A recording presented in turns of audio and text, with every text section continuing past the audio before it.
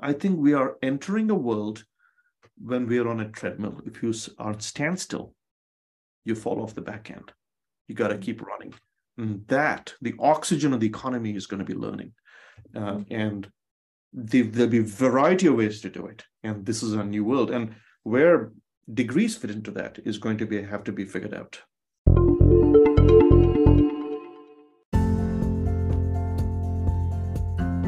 Hello, everyone, and welcome to this episode of An Ingenious You, the podcast where we have conversations with higher ed's most creative thinkers and doers. And today's guest certainly meets that description and some.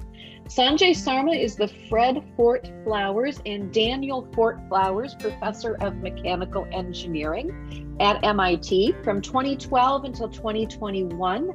Sanjay led MIT Open Learning, first as director, then as dean, and finally as vice president. And I'm going to be asking him during the conversation to tell us a little bit more about MIT Open Learning. So in 2020, he published a wonderful book called GRASP, The Science Transforming How We Learn, which he co-authored with Luke Ioquinto. Previously, Sanjay co-founded the Auto ID Center at MIT, developed many of the key technologies behind the electronic product code suite of radio frequency identification standards now used worldwide. He has authored over 100 academic papers on wide-ranging topics and is the recipient of numerous awards for teaching and research, including the McVicker Fellowship, the Business Week eBiz Award, and Information Week's Innovators and Influencers Award. And most immediately and impressively, Sanjay has been at the center of most of MIT's innovations and teaching in the teaching and learning space during the past several years. So as always, we will post his full bio in the show notes. But Sanjay, I am so pleased to welcome you to the Ingenious You community. Melissa, thank you. Thanks for a wonderful introduction and a real pleasure to be with you today. Now, you were educated as a mechanical engineer and have developed an obvious passion for teaching and learning. And so I'd love to know something about the backstory for this. Specifically, can you tell us a little bit more about your personal, professional, educational journey, and how is it that you came to develop such a keen appreciation for teaching and learning? Yeah, thank you, Melissa. I was educated in India. I went to a great school in India, met my wife there and so on. Very competitive, it was very hard to get in. And I was surrounded by really bright young people. And we went through the mill, we learned fluid mechanics and solid mechanics and things like that. But I always felt that I sort of got the math. I did not get the physicality of it. I didn't understand why we were studying this. I didn't understand the relevance. Now, as it turns out, I didn't do that well in school, by the way. I even flunked a course at one point, and I was determined not to be an academic. So I then went to work on an oil rig, in the North Sea of all places. And here I was suddenly, fixing problems with oil flow and with really advanced equipment where you see supersonic speeds and gas flares and so on. And suddenly, everything I learned began to become relevant. And it occurred to me that why wasn't that relevance made obvious at the beginning? I mean, if I had been given that, I would have absorbed material better. The cabinet, that is our brain, my brain, would have been better organized. I would have been able to retrieve things better because I knew what the application was. And so eventually I left the oil rig and returned to grad school, but I returned with a deep sense of urgency and appreciation for good learning, good teaching, and pedagogical approaches, but also the lost opportunities that I thought I'd have an opportunity to fix. I didn't actually think I'd become, work on learning per se, but I think that really shaped me. Boy, what a transformational experience, but also speaks to your ability to make sense of it and to unpack and understand that it was important. as you moved into graduate education. So that's also a great segue for my next question, because I know in your writing and in your speaking, you're outspoken, I think that's fair to say, in your belief about the traditional US educational system and the fact that it is flawed. So can you tell us what you think is the problem and how did we get here? Yeah, so first of all, let me defend US education. It is flawed, but it's the best there is. It's better than anywhere else in the world, actually, which is a way to say the rest of the world is even more flawed. It's not, doesn't mean that US education is the best it could be either. I think that we suffer from many issues. Our education system wasn't designed from scratch based on what we think are the principles of learning, etc. We inherited it. We inherited it from the French and German systems. And it suffers from many issues. One of them is that there is a fundamental assumption in our education system everywhere in the world, which is flawed, which is that the professor has a pen and the student's brain is a sheet of paper. And all the professor has to do is write on it and declare victory. That's really the essence of it. Actually, the student's brain should be seen sort of like a beautiful plant that's growing, and that's going to flower and bloom. And it needs water when it needs water. It needs nitrogen when it needs nitrogen, sunlight when it needs sunlight, not at your convenience as the teacher. You can't just give it a lifetime's worth of sunlight on day one or water on day one, declare victory. And that's the trap we fall into. If you put the student in the middle and the center, the student's formulating a model of the world. We know this even from early childhood. In fact, there's a beautiful book titled The Scientist in the Crib about how little kids are actually doing experiments to figure out the world. This is true even with young adults or with adults, which is they're trying to formulate a view of the world, and you have to inject information in the right way. You have to reinforce it in the right way. You got to back off when it's right. You got to make it practical when it's right. You got to make it relevant. And I'll leave you with this thought. Every parent knows this. And you might say, well, wait, parenting and childhood, what's that got to do with education? It's the same thing. Actually, human beings have this trade-off. A baby zebra can run within an hour of being born. Human children, the trade-off is we're going to take 15 years to learn, but we're very adaptable. That very same instinct, learning as a child and teaching as a parent, is the same instinct that we use in education, that should be used in education, because that's where it comes from, and we don't.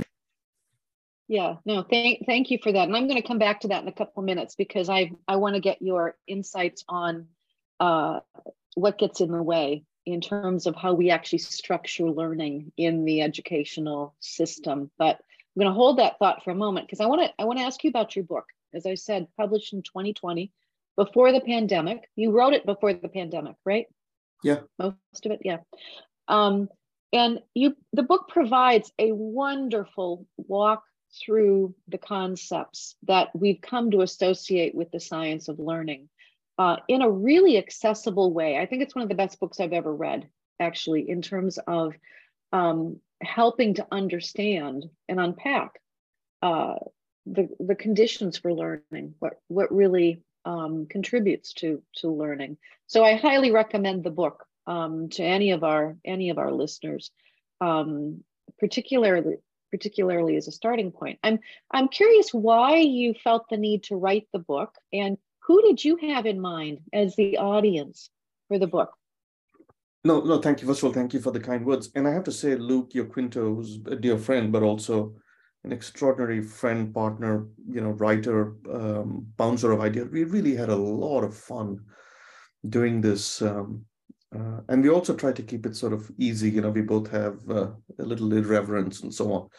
The book is actually written for 3 audiences, believe it or not. It is not written for teachers only. It's actually written primarily for learners and for parents. Now, because the center of learning is the learner, and it's really written for the learner. So the reason I initiated the book was when I started researching the science of learning, there's a lot of dogma out there, which I had to peel off and really begin to understand the cognitive science, the cognitive psychology of learning. And there's some amazing research there. And the book is arranged, all the way from neurons all the way to, metacognition. And I started giving talks about it in the 2013, 14, 15 timeframe. And many people came and said, you should write a book about it. Mm-hmm. Well, I was busy writing another book on the Internet of Things, which is my field. But I began to realize as I gave the lectures that when you talk about science, medical stuff, you think, unfortunately, you have this impression that it's going to be very sort of antiseptic and clinical, Oh, you should eat proteins in the morning and exercise for 18 minutes and then study for 11 minutes. And then, but actually what I realized is very human. And there's a historical journey through it, right? Which is Thorndike and Dewey and how it evolved. And it sort of maps into some of the traps we fell into. And so with Luke, we started sort of evolving it, and the story sort of wrote itself. And we tried to make it accessible by being, as I said, irreverent, but also making it more human. So the book sort of wrote itself, but really in the end, it's for learners. And I think parents and teachers next. Yeah, and that comes across clearly. And I think it's maybe one of the reasons why I really appreciate the book, one of many, because that makes it unique. A lot of the books that are out there on learning science don't have the learner as a primary focus. And I know as I was reading through, and I reread it previously, but I reread it again over the holidays in anticipation for our conversation. And because I'm now teaching doctoral students and working with students who are really, really bright, but who've not learned how to learn, there were several points in the book where I thought, oh, I need to share this with my students, because I do think it will be very helpful. And the stories that you tell, irreverent or not, are really helpful for making what you write and the concepts so much easier to understand. No, yeah, thank you. I think that one of the challenges in our education system is actually unsympathetic to the very human needs and foibles of people. The fact that the lecture plows on regardless of a student's attention wandering, and that's nature after about 10 minutes, is in fact deeply insensitive to our clients, who are, I think, mostly human beings. And I think that we lose people, and then we wonder why we lost them. Yeah. And it actually diminishes the self-esteem of the student themselves. They feel like, oh, I screwed up. No, you're human. The system does not work for you. And so I think if we can sort of square that circle, we will make a lot of progress in fixing education. Let me ask you to unpack, if you would, if we could kind of walk through the concepts in the book, and in a high-level way. I would appreciate your unpacking the main concepts, and you organize them in terms of layers, which is one question. Why did you organize in terms of layers? And then maybe if we could go through the 4 layers and get your take on what's the most significant takeaway. Yeah, so the first layer deals with, so we organized it in layers. Actually, let me explain first of all why we organized it in layers. Mostly because I'm an engineer, right? And if you use the internet, there are layers in the internet. Mm-hmm. You have a browser and you can download pages, but there's a layer below that. It's has to do with how the internet works, and there's a layer below that, which is how wireless works, and so on. So there's a stack. The brain is no different. We have neurons that do low-level things. And then one level up, you have sort of brain regions. And then in one level up, you have the whole brain. And then you have, so thinking in layers is a very engineering thing. And so that was an analogy that Luke and I sort of landed on. I used to call it the cognitive stack. In engineering, in the internet, it's called the IP stack, Internet Protocol stack. So that's a little sort of a nerdy thing. But it turns out to be a good abstraction, because you need to understand how things work at the neuron level.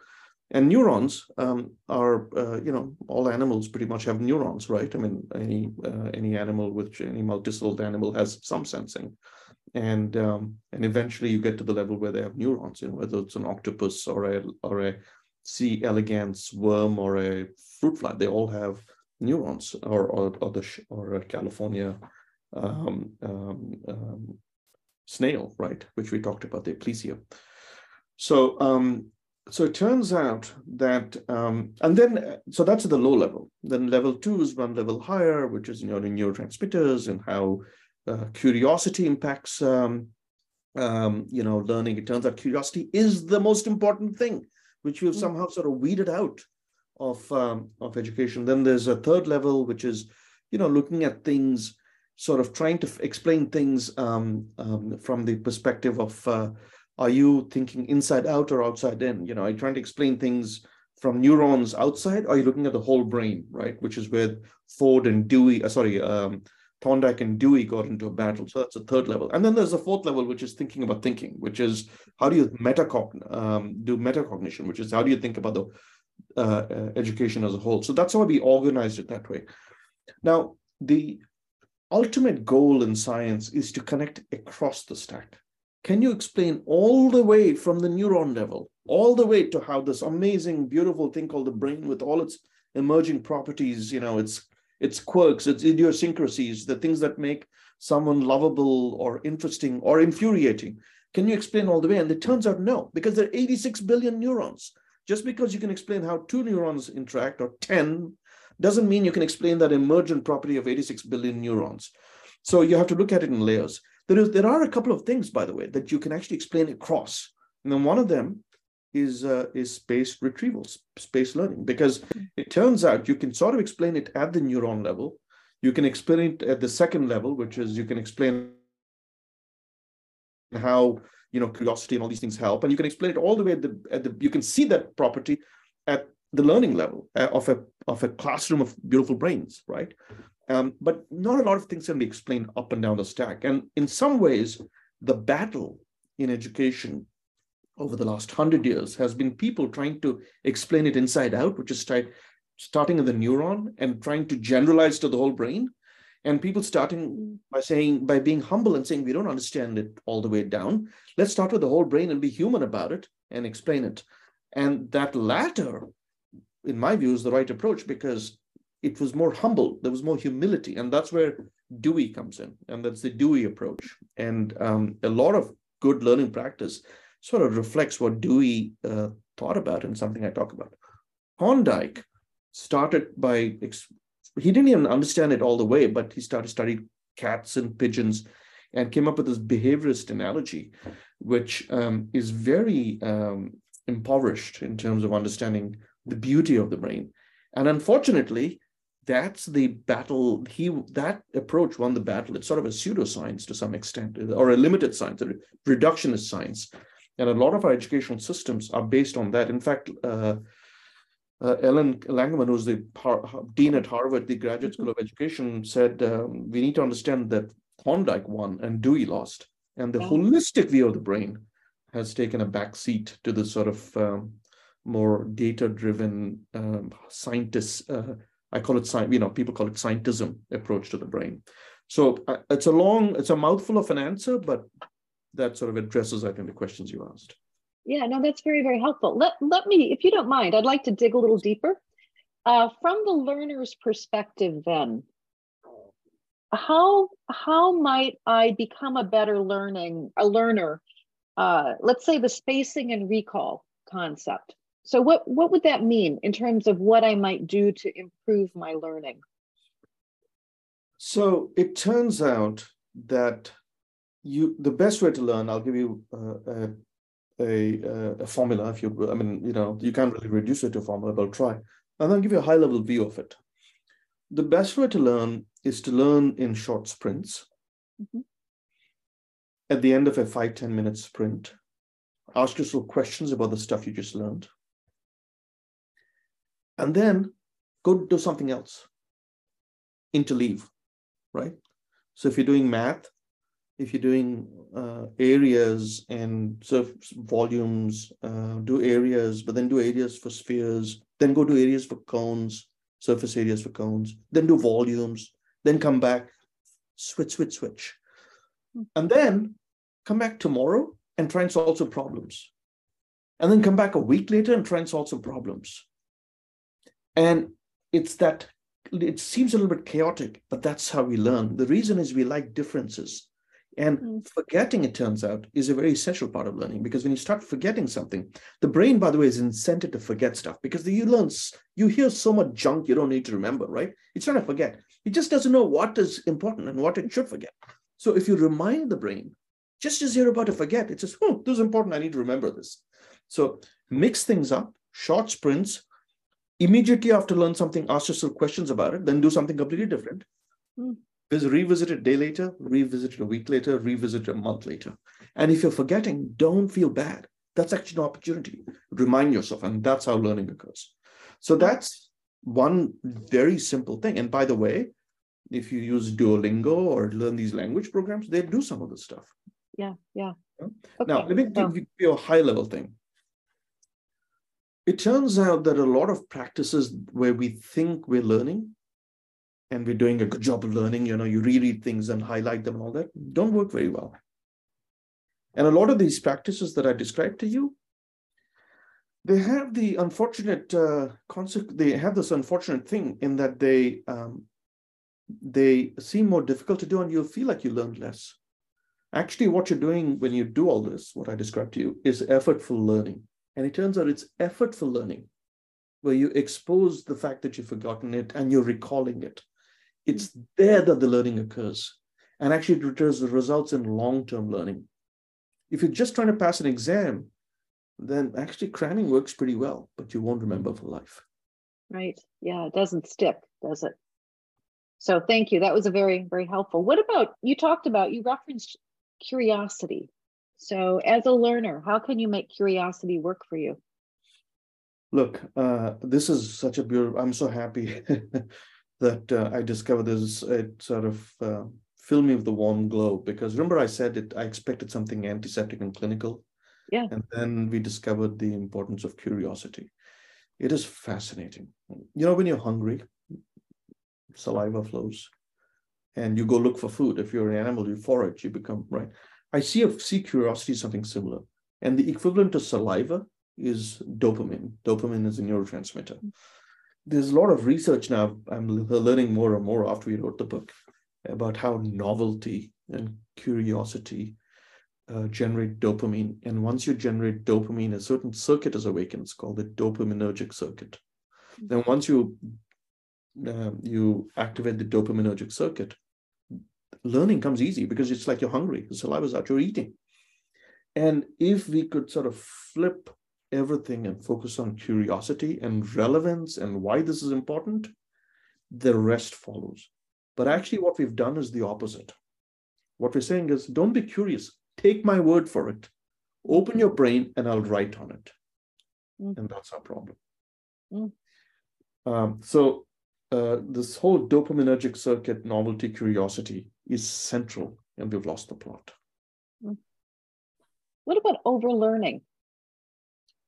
There are some things that you do want to overlearn, right? I mean, for example, we like to think, Luke and I, that we're very progressive in teaching and learning, but there are some who say, well, you don't have to learn the multiplication table because, you have it on your iPhone. Why do you need it? No, you need it. I'm sorry. You do, actually, right? Because you need a certain facility, right? You're driving your car, you're running out of gas, you got to figure out how many miles are left and whether you'll get there, how many miles you get per gallon. You're not going to pull out your iPhone.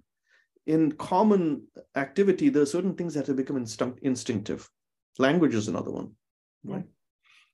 So overlearning, in some respects, you do need it. I don't think you have to throw the baby out with the bathwater. I think you got to get your multiplication tables. I'm sorry, right? But in certain other places, it can be an impediment, right? So there's a trade-off. There's a gray area. Yeah, it raises for me the question about the chatbot there's been so much discussions, right, lately about the fact that we're not going to have to teach writing anymore at some point because we can rely on. So I would imagine you have an opinion about that, given what I'm hearing you say. I believe deeply that writing is the highest form of thinking. And if we concede everything that is human to a robot, we cannot complain when the robot takes our job, when the robot takes our pleasure. The chatbot is amazing. We should see it as a friend, as a coach, but it is not the real thing. Having used ChatGPT now, as I said, obsessively, what I find now is it's quite exceptional, quite interesting. I made it write a poem the other day, and then I made it to reframe it as a rap, and it did all that. But if you look deeply, it's actually very banal. And what makes humans different and, as I said earlier, surprising and lovable and infuriating all at the same time is we're not banal. And I, as I said, I've already complained about multiplication tables. If we ever say don't teach writing because ChatGPT will do it for us, I'll be the first to go with a, and protest on the streets. These are difficult days for higher education. Even before the pandemic, higher education was in a free fall.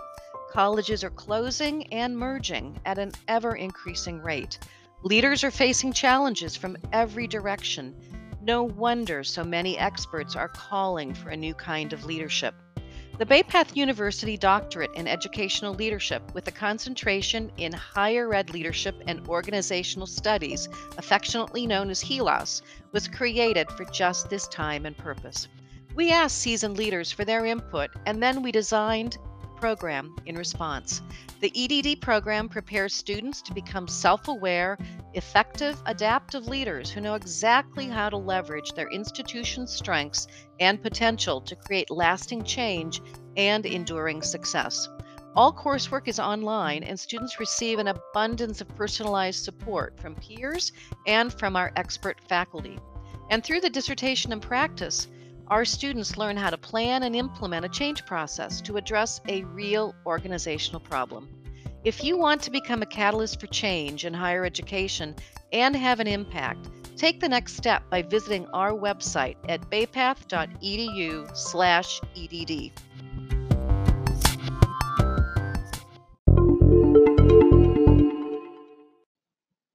Sanjay, in your book, you write that you believe that the best education is still a human-to-human education. And so I think that's what you're talking about in terms of the role that technology might play here in regard to learning. Is there anything more you would like to say about that? So, first of all, I think we have a misunderstanding about learning. If you watch a kitten learn from its mom how to hunt, there is no lecture, right? It is entirely what is called implicit learning. The cat has a curriculum. She brings home a dead mouse, and then a somewhat dead mouse, and then a live mouse, and she's creating a scaffold for the kitten to learn. But it's by mimicking, it's scaffolding, and it's all implicit. There is no lecture. I've never seen a cat give a lecture, although I've seen a lot of cat videos recently. We, human beings, have the advantage of language, and we can create an explicit curriculum, which is important. But there's an implicit curriculum, which is irreplaceable. Ask this of any soccer player or football player or baseball player. Ask it of a pilot. Sully, probably learned something implicitly which he applied when he landed that plane on the Hudson. Ask it of a thinker, of a researcher, of a painter, of a writer. There's something deeply implicit. And it's a false dichotomy somehow, and a false assumption that somehow we can make things explicit and we can make everything explicit. That implicit channel will never go away, and it's essential. So humans as teachers should never be removed.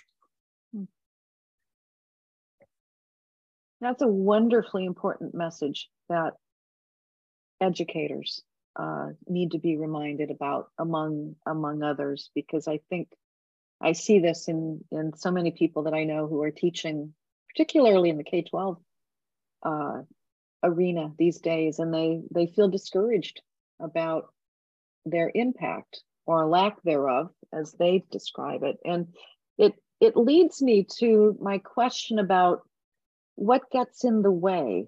You read your book, and as an educator, I read your book. It all makes intuitive sense to me.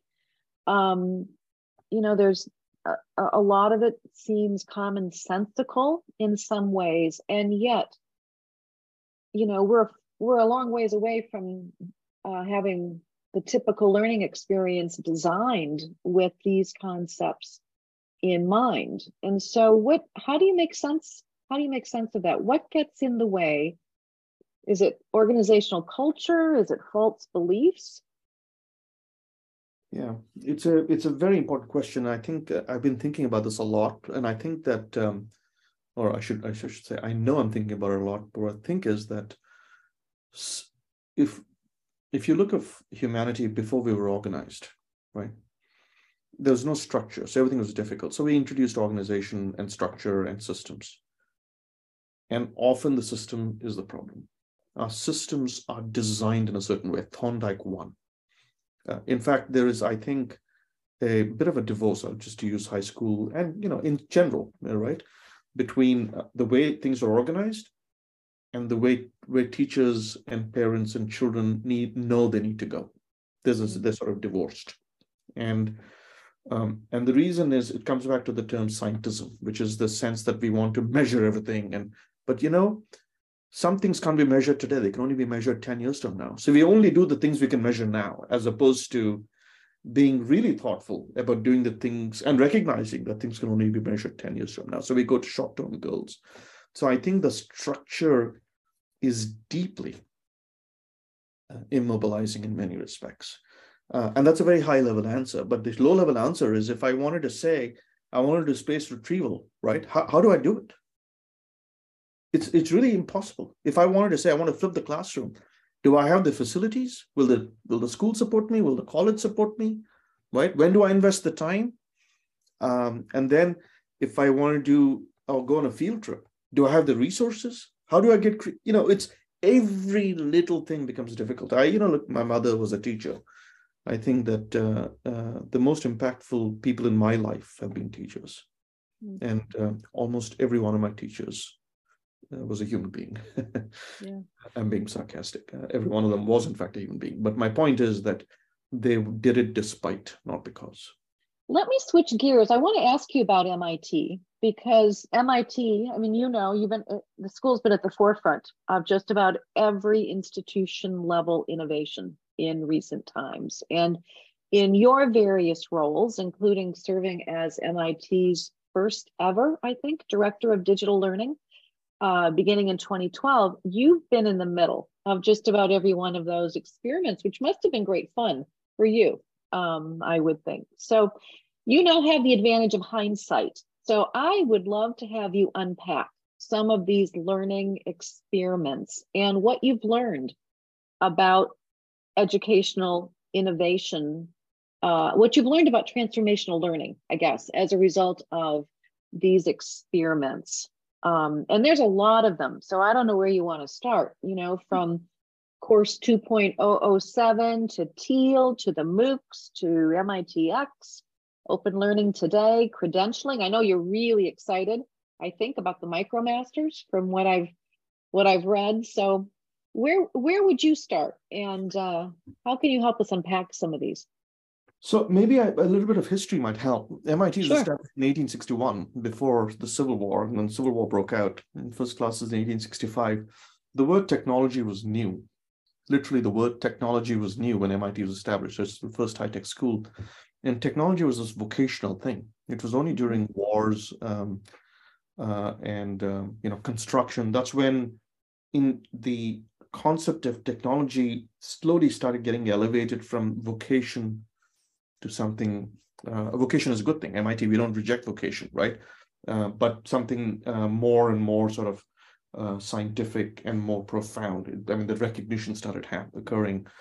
And MIT has always had a very earnest approach of learning by doing. In fact, our Great Seal has a person reading a book and a person holding a sledgehammer. And the campus, if you visit the campus, the first floor, all the ceilings are very high because the workshops are supposed to be in there. And so this is something that runs deep in the soul of MIT, which is just do it, try it, build it, break it, weld it, bend it, take it into the field.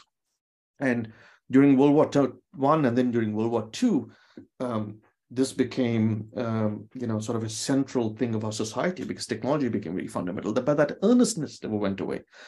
And so this business of getting your hands dirty is very central to MIT, right?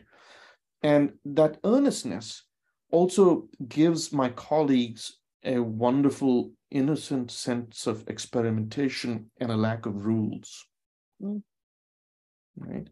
And this is, and also a strange desire to just give things away. So over the course of 150 years, I mean, MIT by definition is an experimental innovation, actually. I mean, an educational innovation. But over the course of 150 years, there have been waves and waves of innovation, for example, putting the basis of science behind engineering, making it much more sort of model-based, and then computers and artificial intelligence. Another one was our engineering education requires a lot of humanities course. It's actually a liberal arts engineering education. But more recently, there was in the 2000 timeframe, a few of my amazing colleagues, Hal Abelson being the lead, decided to give our entire curriculum away for free to the world, and that's open-courseware. And people thought, why are you doing that? Right, that's pretty counterintuitive. That's pretty counterintuitive.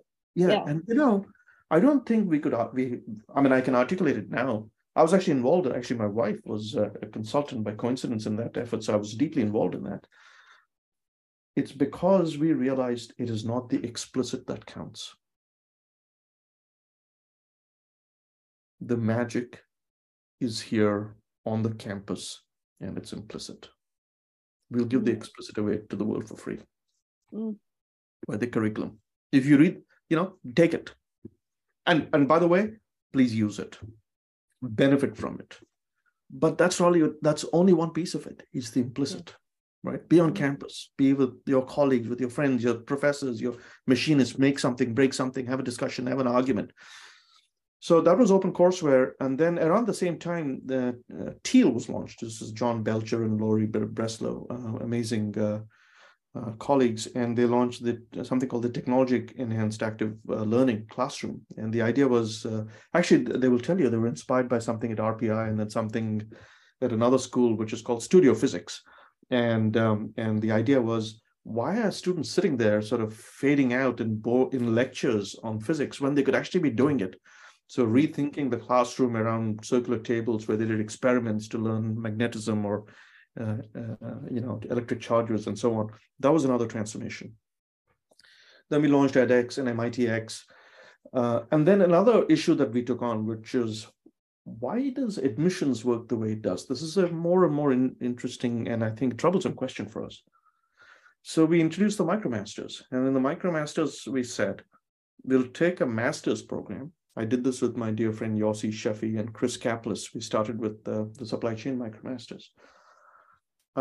We'll take the master's program, we'll split it into two halves. It's a one-year master's. We'll take the first half, which is a semester, take all the courses, put them online. Students can take them for free if they want. That's how MOOCs work, right? They can pay a little bit, get a certificate. There's a final exam. If they finish, we'll give them a certificate called the MicroMasters. No admissions. And if they have the MicroMasters, they can apply to MIT. And if they get in, they finish in half the time at half the cost. That was the MicroMasters. So that was an attempt to reinvent admissions by eliminating it. We call it inverted admissions, right? And what was the motivation for, you wanted to make the education more accessible? Did you want to reach more people? Was that the... Yeah, it was actually two or three things. One is we want to make it more accessible, for sure. And you can see that was also before COVID, by the way. And during COVID, supply chain became a fundamental issue, right? Right. So that's one. The second is we really seek talent. And this was a dragnet to find those gems at the bottom of the sea and pull them out. And that was actually essential. That was the second thing. And the third thing was to help the economy, because it turns out a lot of companies wanted people to get upskilled in this space. And they didn't have to leave their jobs. They could do it part-time and just get the MicroMasters. And so it was a win-win-win. It actually worked. And the cost of education, we halved the cost of education of a master's. Yeah. Right? Yeah. So there's many things, but I think that if you can frame problems, you can find solutions. I think the courage is in framing and stating the problem sometimes. Yeah. Yeah. And a willingness, right, to see it clearly, which is really tough sometimes in an institutional setting. So how's the MicroMasters doing? Do you know enrollment wise? Oh yeah, it's doing spectacularly well. We started with this one MicroMasters. MIT has now 5 going on 6. We have 1.25, actually it's more than that, million people enrolled in just MIT's MicroMasters. Get that, 1.25 million. 1.25 from around the world. From around the world, just MIT. Yeah. And there are now more than 50 MicroMasters from 25 universities on 4 continents. Yeah. And at MIT, do you know how many then go on and get a master's degree? So we, at a small campus, we can only admit 50. So our distillation column is extremely, we distill a lot. So we get really great talent, but actually a lot of the people who finish are very good. So a bunch of universities around the world have said, hey, can you send people our way? Of course, we can't send them. It's up to the students to apply. Right. We have dozens and dozens of partner universities, ASU, Purdue, even Harvard, all over the world, that will take folks who come through the MicroMasters and give them the second half, the regular masters at their school. But we're limited to a small campus. That's what I was wondering. I would think a network would be very, very attractive and, quite significant. So, can you talk about the open learning today? What is open learning today? What's part of it? So open learning is, I stepped down as VP after doing it for almost 10 years in June this year. I'm a regular professor now, and I was on sabbatical actually. It is a wonderful team of more than 150 people. It has 2 sides to it, 2 sides. And then there's research. There's a third piece to it. So the 2 sides are all the stuff that is free or freemium, like OpenCourseWare, MITx. You can take the content for free, but you pay for a certificate. MicroMasters, so that's one side of it. We have a group of people who work with faculty to produce it. Then we got to pay the bills. So we have a professional side, which is meant for working folks at companies who are willing to pay money to learn executive knowledge. So we have something called XPro. We have something called boot camps where people come in and do hands-on activities. We have something called Horizon, which is where they can read about cutting edge stuff. So that's paid only, and that sort of pays for the first piece. And then we have a bunch of research. So we have the Jameel World Education Lab, which is a consortium of universities and entities around the world that come together to talk about the latest in education. We have the MIT Integrated Learning Initiative, which looks at the science of learning. We have the Center for Advanced Virtuality, which looks at augmented reality and virtual reality. We have a Center for AI, RAISE, RAISE. So there's a research piece, there's a freemium piece, and there's the corporate piece. And together, they're the engine that drive open learning. Yeah. And this was your baby, yes? Yes. During your, Yeah. I had many parents, but I was the head. We built this entity, and it is an amazing group of people. It's a buzz with activity, and friends. Yeah, no, it's kind of mind-boggling actually to look at all the innovation that's happening there on different levels. And I'm going to come back as a final question and ask you about that, because I do want to get your crystal ball thinking about the future. But before I do that, I want to ask you again about your book. As you said, you wrote it before COVID, and yet the ideas seem more relevant now coming out of the pandemic, if in fact we're coming out of the pandemic, who knows really. But the ideas seem even more relevant now, given the transition that so many schools have been going through in terms of how they deliver learning. So I'm curious what your thinking is about what we've learned from the pandemic, what we need to pull forward in terms of learning, what we need to leave behind. Yeah, that's a very good question. I mean, yeah, the pandemic is an endemic, I guess, now. And but I think that looking back over the last 2 or 3 years, what did nature do? Nature confiscated our right to be together. And we pulled it back. We fought as humanity fought back, and we sort of re-extracted that right to be together. And I wrote an article right at the beginning of the pandemic for the World Economic Forum, and I said, I hope we don't go back to the same old world where this hard-fought right of co-presence is squandered with boredom and one-way conversations. What we need to do is completely rethink education. We shouldn't recreate Zoom classrooms except we're sitting together, which is basically the Zoom had neither the charm of proper online, nor the neither the effectiveness of proper online, which is asynchronous videos, think Khan Academy, edX, etc., nor the charm of at least being together, right? And my worry was we'd go back, and I have a sinking feeling we're going back to the old ways. The problem is the students have changed completely during COVID, right? And they are thirsting for engagement.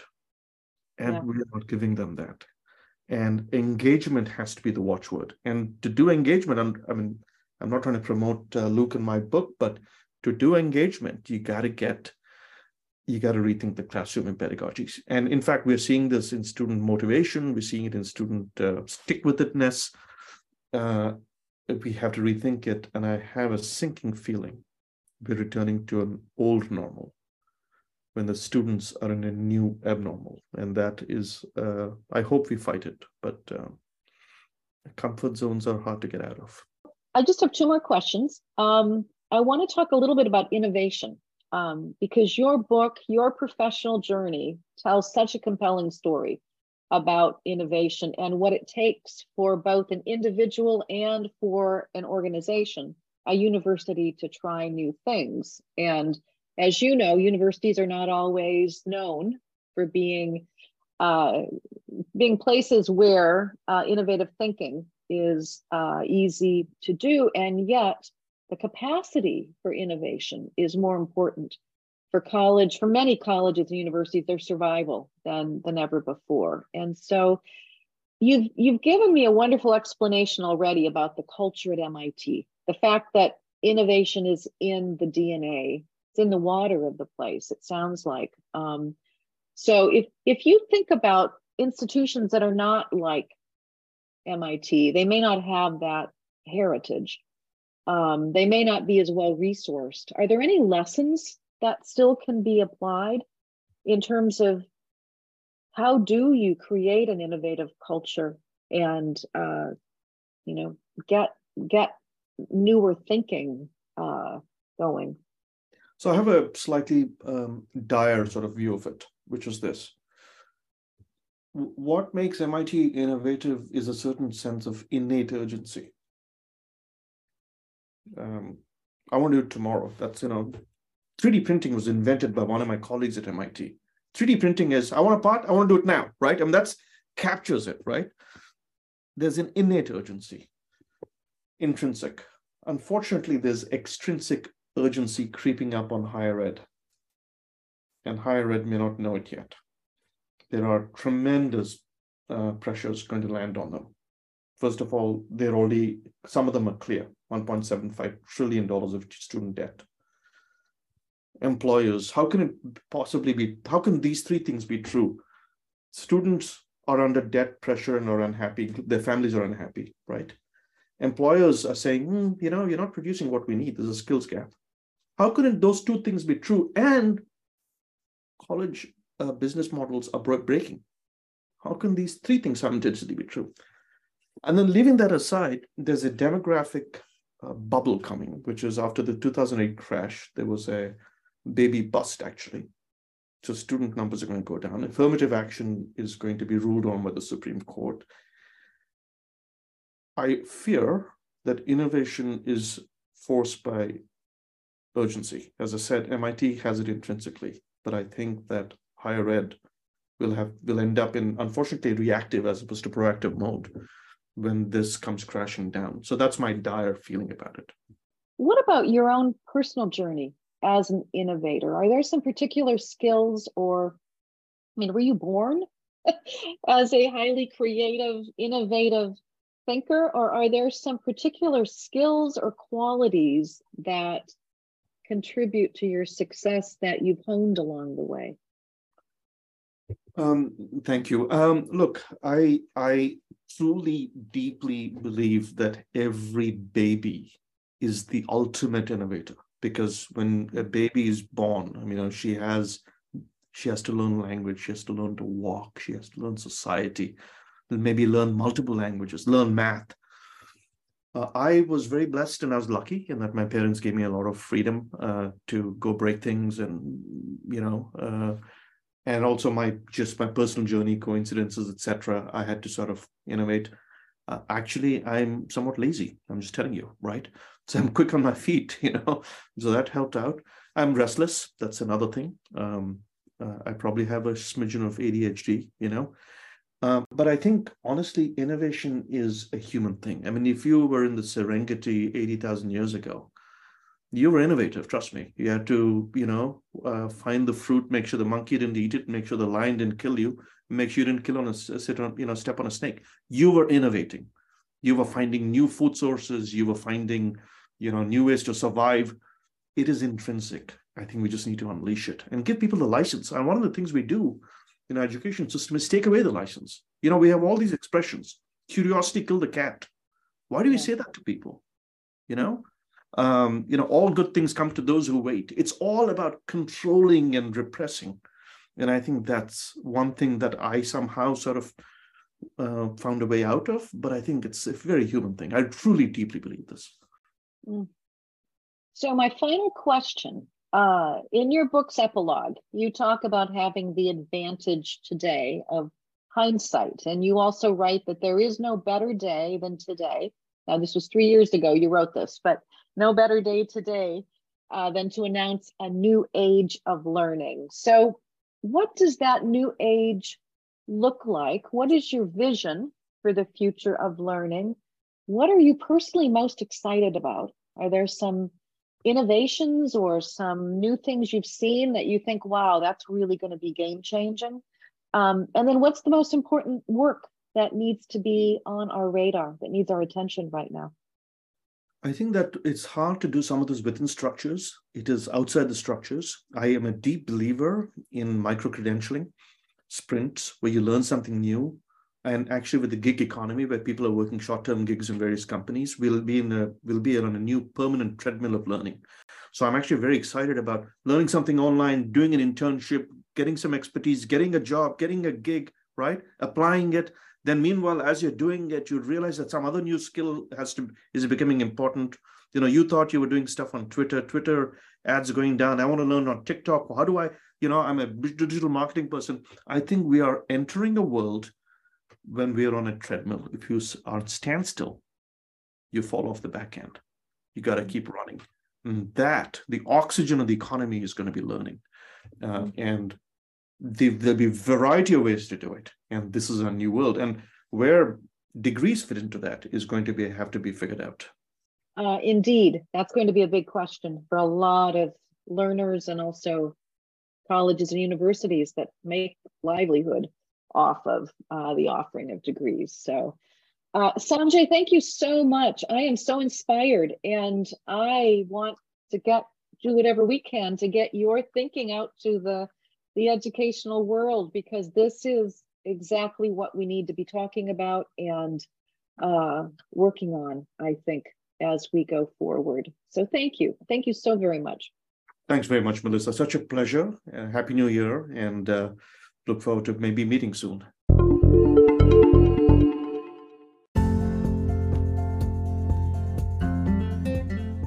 Thanks so much for joining us for this episode of An Ingenious You. This is Melissa Morris Olson, your host. We are very excited about our Season 4 conversations. I encourage you to subscribe wherever you get your podcasts so you don't miss out on a single episode. And if you like what you hear, be sure to rate us and let your friends and colleagues know so that they too can join the Ingenious You community. I invite you to visit our website for the Center for Higher Education, Leadership, and Innovative Practice at baypath.edu/CHELIP, CHELIP, where you will find information about our monthly free Leading Edge Thinking in Higher Education webinars, as well as our just launched YouTube channel, where you'll find full video interviews with our most highly rated conversations from previous seasons. And while on this site, you can subscribe so you don't miss out on the release of new content and upcoming webinars. That's all for now. Thanks so very much for listening.